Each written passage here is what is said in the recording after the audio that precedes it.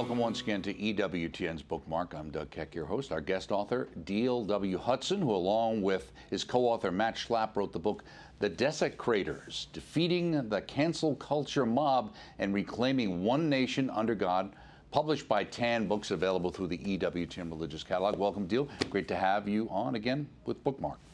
It's always good to talk books with you, Doug. Very good. The Desecrators, that's a tough title. Where did that title come from? What is this book about?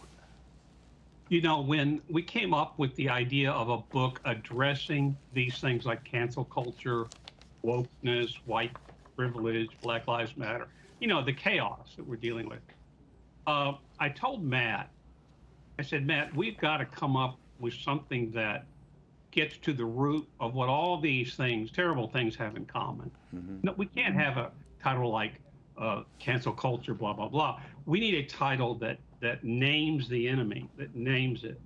And, you know, in conversation, I just said, we're really talking about acts of desecration here. Mm-hmm.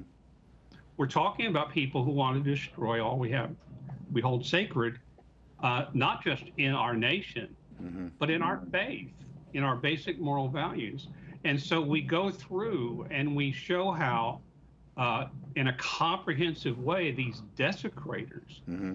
are going at the very root of our Christian faith, right. Of a nation founded on Judeo-Christian principles, on the very notion of there being a truth that can be grasped by the mind, mm-hmm.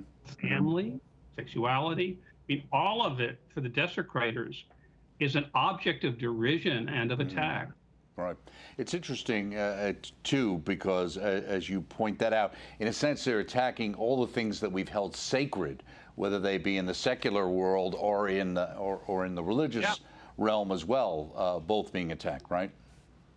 Yeah, because the secular world contains very strong vestiges of the Judeo-Christian Western civilization that our nation grew out of. Mm-hmm. It's in the, you know, when we divide sacred and secular, we forget that it's not an absolute division at all. There's a lot of overlap, you know, especially in the way people, fundamental moral values, what we call family values, all that came out of Judaism and Christianity. Right.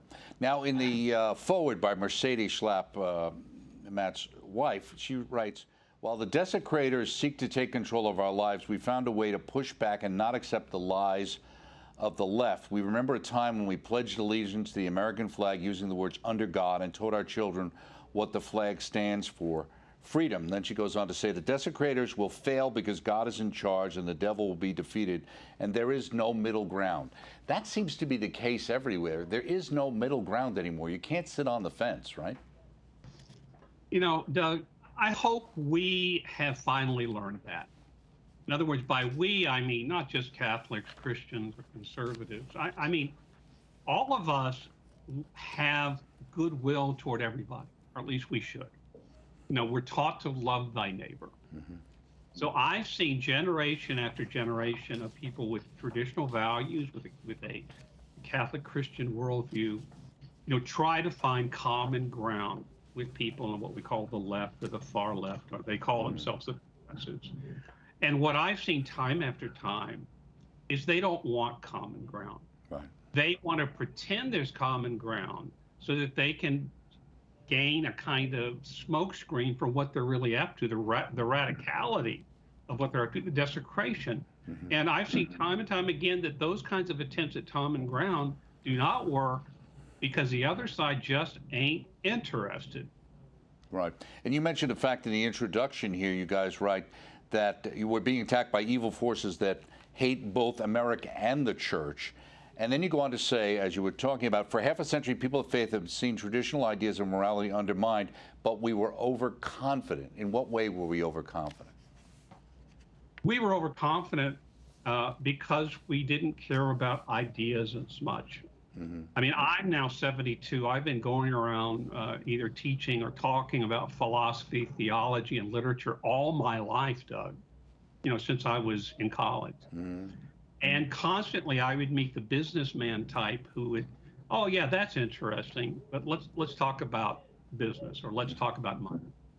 And I would keep saying, you've got to care about ideas. You've got to care about what goes on in the university.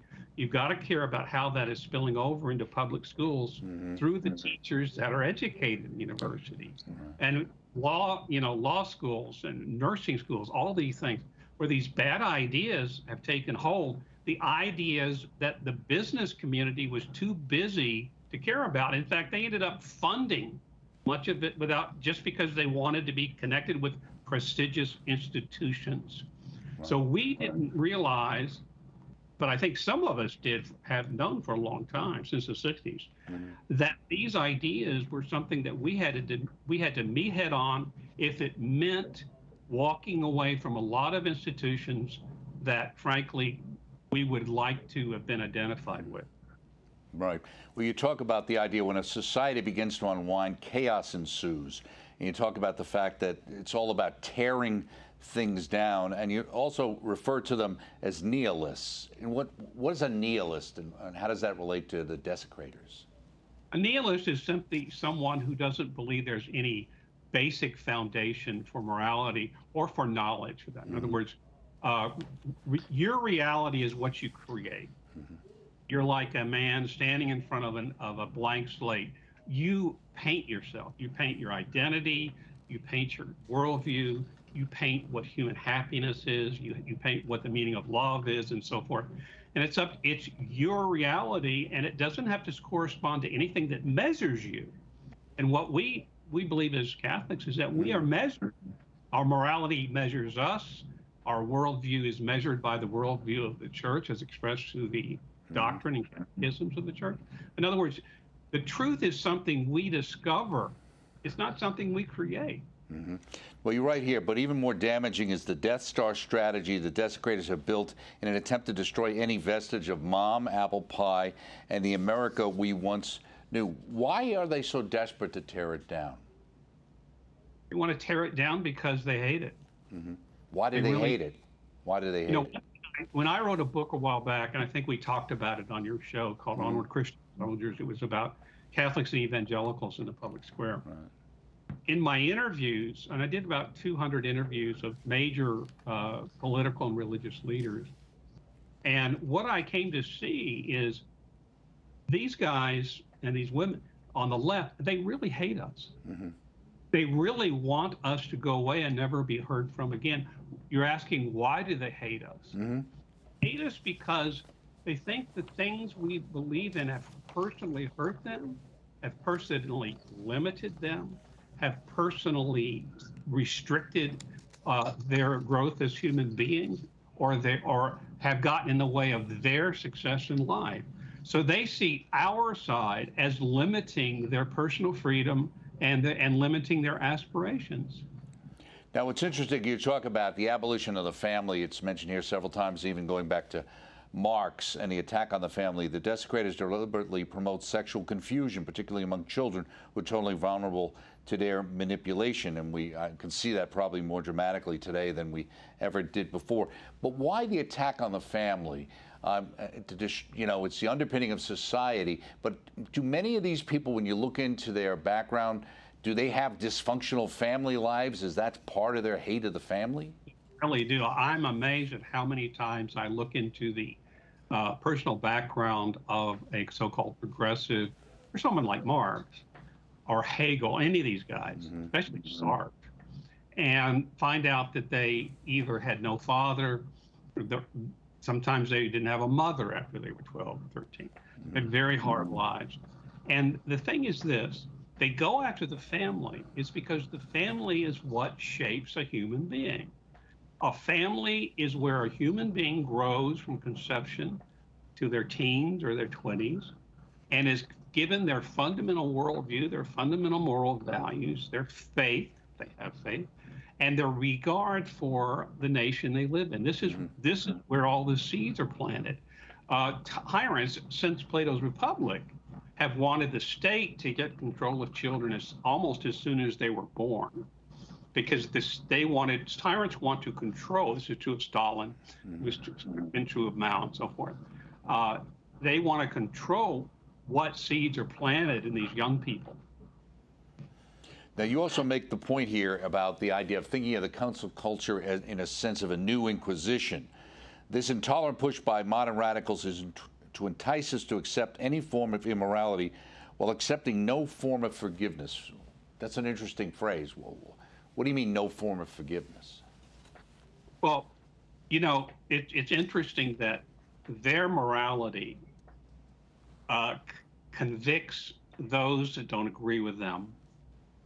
But their morality is willing to forgive their own, regardless of what they do. Mm-hmm. So their morality is really not a morality at all. It's simply an exercise of power. They use a morality that most people accept. Things about do not lie, do not cheat, do not steal. But when their own side does it, they don't do anything except let it pass by. Mm-hmm. But when the other side does it, it's the front page of the New York Times and the Washington Post and so forth. Well, that shows that they don't really care about the morality at all. Mm-hmm. They only care about the power they can derive from it to hurt, to cancel, to kill the people that oppose them. Let me ask you, you refer to the idea, I think a great phrase, digital death virtually, with the whole idea of the cancel culture. And in the world today, even more so, you can really be shunned, I mean, totally, in the sense of being kicked off Facebook or Twitter, those kind of things. But why is it so nasty? Why does it seem like it's not just a disagreement? It really is the idea that we must destroy you. You know, Doug, I've asked this question all my adult life.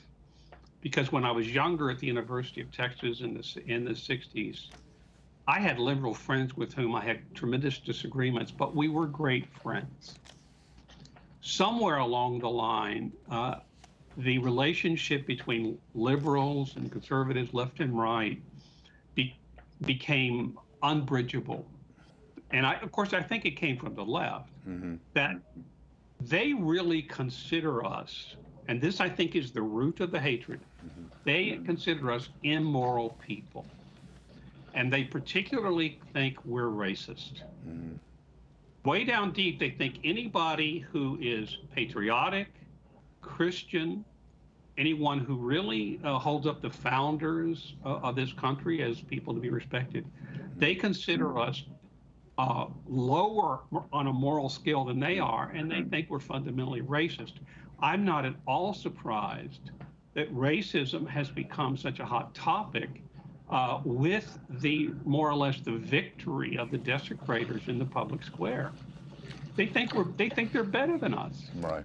Now, you make the point here, said, no doubt what we observe about our nation's problems and what we propose to help correct them will offend some people regardless of how we say it. Why did you want to make that point? Because I'm so glad you picked that out. Because so many times when people write books or give speeches and they address these things, they pull their punches. That is, they hope what they're saying or writing finds common ground with the middle, those who are can be influenced one way or the other. As I said, and Matt Schlapp agrees, the time for that kind of sort of gentleness, that kind of rhetorical kindness is over. Why? Because we're losing. Because it's time to fight. It's time to speak and act directly. This is why now I wear a flag on my lapel. We asked the question in the book, what would happen if 75 million people, those who voted pro-life in the last election, were to put flags in their yards on the same day in this nation? What would it would have huge impact. Why? Because the other side would find out they're not in the majority at all. They would find out most of their neighbors disagree with them, of course, unless they live in a suburb of Boston or someplace like that. There wouldn't be a lot of flags. But there would be some flags that would really surprise them. And you being from New York City, you understand what I'm saying. Absolutely. Well, heavily, I know from Long Island how they would vote. You know, you say, as we survey this moment in the history of America and our church, the element most missing is hope. When everyone becomes focused on a narrow temporal means, this candidate, that policy, the long view, the conviction that God remains active in history is forgotten. You go on to say, hope is not only confidence in the afterlife, but an expectation that the future can be better, a greater good for human life and society. Hope. Hope is the firm conviction that good lies in our future. And we know that God is with us. We know that God is waiting for us in heaven. But, you know, I think prayers to the Holy Spirit, I mean, this is God's presence all around us. I had a personal situation with a family member. I started praying to the Holy Spirit. And Lord, within months, it was this drastic change. I thought it would never change. But I think we're looking around America and we're seeing mothers taking over school boards. We're seeing truckers in Canada, United States, saying, you know, we've had enough. It's kind of like that network moment when Peter Finch starts yelling, you know, and we see this happening. And I really think the next election is going to be the bloodbath that people are saying it's going to be. I think that the decency of America, which is in large part due to its traditions of faith, both Christian, Jewish, and other, is coming to the surface. That basic commitment to kindness, but mostly to justice and common sense. I think we're seeing that surfacing. So you're the latter-day Howard Beale? Is that what we expect here? Yeah, I thought about it often when I was looking. But when they talk about canceling culture, I mean, you think about canceling history. What is Christianity other than a truth revealed in history? In other words, what is Jesus' life other than 33 years in history? What about the apostles? What about the church's help? The Catholic Church was revealed through and in history and continues to be so. You start canceling culture, which means to cancel history or the meaning of history. You start playing with that. You are getting at the roots of faith. One of the topics you deal with right near the beginning is shaming. We always talk about the fact that nobody has any guilt anymore, nobody's ashamed, but yet shaming is a pretty powerful device, isn't it? It's become powerful because for some reason people feel intimidated by being called racist. You know, they feel intimidated by being called ignorant. They feel intimidated by being called fascist or Nazis or whatever. This is part of the problem. You know, people are not as well educated in the younger generations as not that our generation was all that perfect, but we got history, right? We got basic building blocks of Western civilization and American nation. And a lot of the people that feel intimidated are those who don't understand the game that's being played with them. They really do think, well, maybe I am. If so-and-so says I am, if that person on MSNBC, CBS, or NBC says I must be a racist if I support a certain political candidate, maybe they do believe that. They've got to, you know, become big boys and realize this is just a tactic, nothing less. You say in Chapter 6, one moment to shout. We must shout rather than whisper. Often conservatives or traditionalists, they wince at the tactics of the left, of Saul Alinsky and other communist agitators. We would argue that tactics in and of themselves should, of course, be moral, but they do not have to be stale. Explain. Right. Well, this is what I'm talking. In other words, this whole a legacy that really came in with George W. Bush. This legacy of trying to pitch to the middle, to pitch to the 20% in the middle, and to what it's done is ignore the hard left. You can go ahead and pitch to the middle, but you got to hammer the far left. You've got to call out their lies. You've got to call out their ignorance, and you've got to call out the shaming tactics that they're using, and you've got to throw it right back at them. You can't let them get away with lying about you or lying about a group of people, because what is that? That's pure prejudice, and in some cases, it's reverse racism. Right. You say here, when you engage the cultural and political battle, you should expect the desecrators to use your past against you. But do not flinch. It's spiritual warfare and must be seen as a struggle that you must engage in. Absolutely, you know, and we all have pasts. And, if you get out into the public square, and Doug, you know this because you've been in media all your life, they're going to dig at you. And you can only imagine how much they dug at Donald Trump. I mean, my Lord. And so that is a cost to be paid for anyone who has the courage to stand up, whether it's at a school board meeting or at a meeting of the city council or at a dinner party or at a church function, anywhere. We need people to not run and hide when the bad guys start, telling their lies, sort of repeating what they heard on NBC Nightly News the night before. Because if you start really looking at this stuff, they're just mimicking each other. There's not any original ideas. There's just this one idea or two ideas put out that evening, on the evening news, and then everybody starts parroting it the next day. Right, absolutely. I thought this was interesting, too.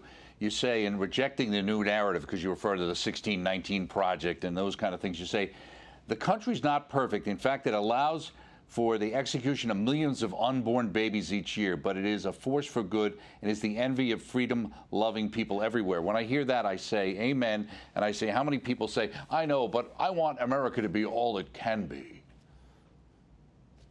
Well, I think anybody who's had children knows that the paucity of that line, the perfect being the enemy of the good. Right. And I think we have a wonderful nation with its problem. I wouldn't want to live anywhere else. I wouldn't want to be a citizen of anywhere else. And I really think, why is it that people stream across our borders year after year after year, and have since our founding? Exactly. You also mentioned here, I thought it was interesting, you talked about an old friend of ours, Father Benedict Rochelle, and why he was important to you. Why? Well, I used to go on spiritual retreat with him every year, just me, or maybe me and a couple of friends. And at the time, I was going through some pretty heavy guilt myself, and he would say, Deal, that's not your only sin. He would say, let the poverty you're feeling bless you. He would say, Deal, the happiest people I know are the poor. And you are feeling poor in spirit. Let that pour over you with grace. And after, a couple of times hearing that, I let it, and it did. Right. Now, you write here, our goal in writing this book is not just to identify the efforts of the desecrators to reimagine America by first destroying the effective structures created some 250 years ago, but to offer new tactics. What would some of those tactics be? I think those tactics are simply something we've seen them do. They've taken over universities almost, 99%. There's only 20 colleges in the country, maybe 30. I would recommend anybody go to. They've taken over all the professional organizations, medical organizations, legal organizations, media organizations, any professional group. And finally, they took over journalism schools, as you well know. Right, the Woodward and Bernstein effect, kind of, which we experienced. Now, in Chapter 21, canceling the support for the unborn, you say there's no reason to be surprised at a lack of Catholic outcry against the Catholic candidate for president, Joseph Biden, who was enthusiastically pro-abortion. Why wasn't there an outcry? Because the Catholic Church, including its leadership, I became a Catholic in 1984. And I was completely surprised by what I discovered, because I had been a 10-year journey on the way to the church. And I was pro-life before I got into the church. And I was surprised, and I continue to be surprised by the lack of leadership at every level, lay, clerical, on the life issue. And I'm totally surprised at how often pro-life leaders have obstacles thrown in their way. Right. To their work. And this is not to defend everything they do, okay? But on the other hand, we would not have pro-abortion Catholic leaders like Biden and Pelosi if there had been greater, more committed, more outspoken leadership. Well, you quote a document in here. You talk about tips for conducting candidate forums, cover a broad range of issues. Focusing on one issue will create the appearance of endorsing some candidates or others. A broader focus will be more effective. Well, isn't it sad that I don't know if that was a bishops' conference or just one state conference, but that particular instruction said that the abortion, the pro-life issue belongs to one political party. I mean, there's a tragedy in that. And it's especially tragic that the assumption is you should not stress the life issue because you might help one party over the other, as if the helping the party or not helping the party is more important than the issue itself. Absolutely. Well said. Appreciate you writing the book. Diehl Hudson, along with his co-author Matt Schlapp, The Desecrators, Defeating the Cancel Culture Mob. And they're out there and reclaiming one nation under God, available through our EWTN Religious Catalog. Check it out and check us out next time, right here on EWTN's Bookmark. Thank you.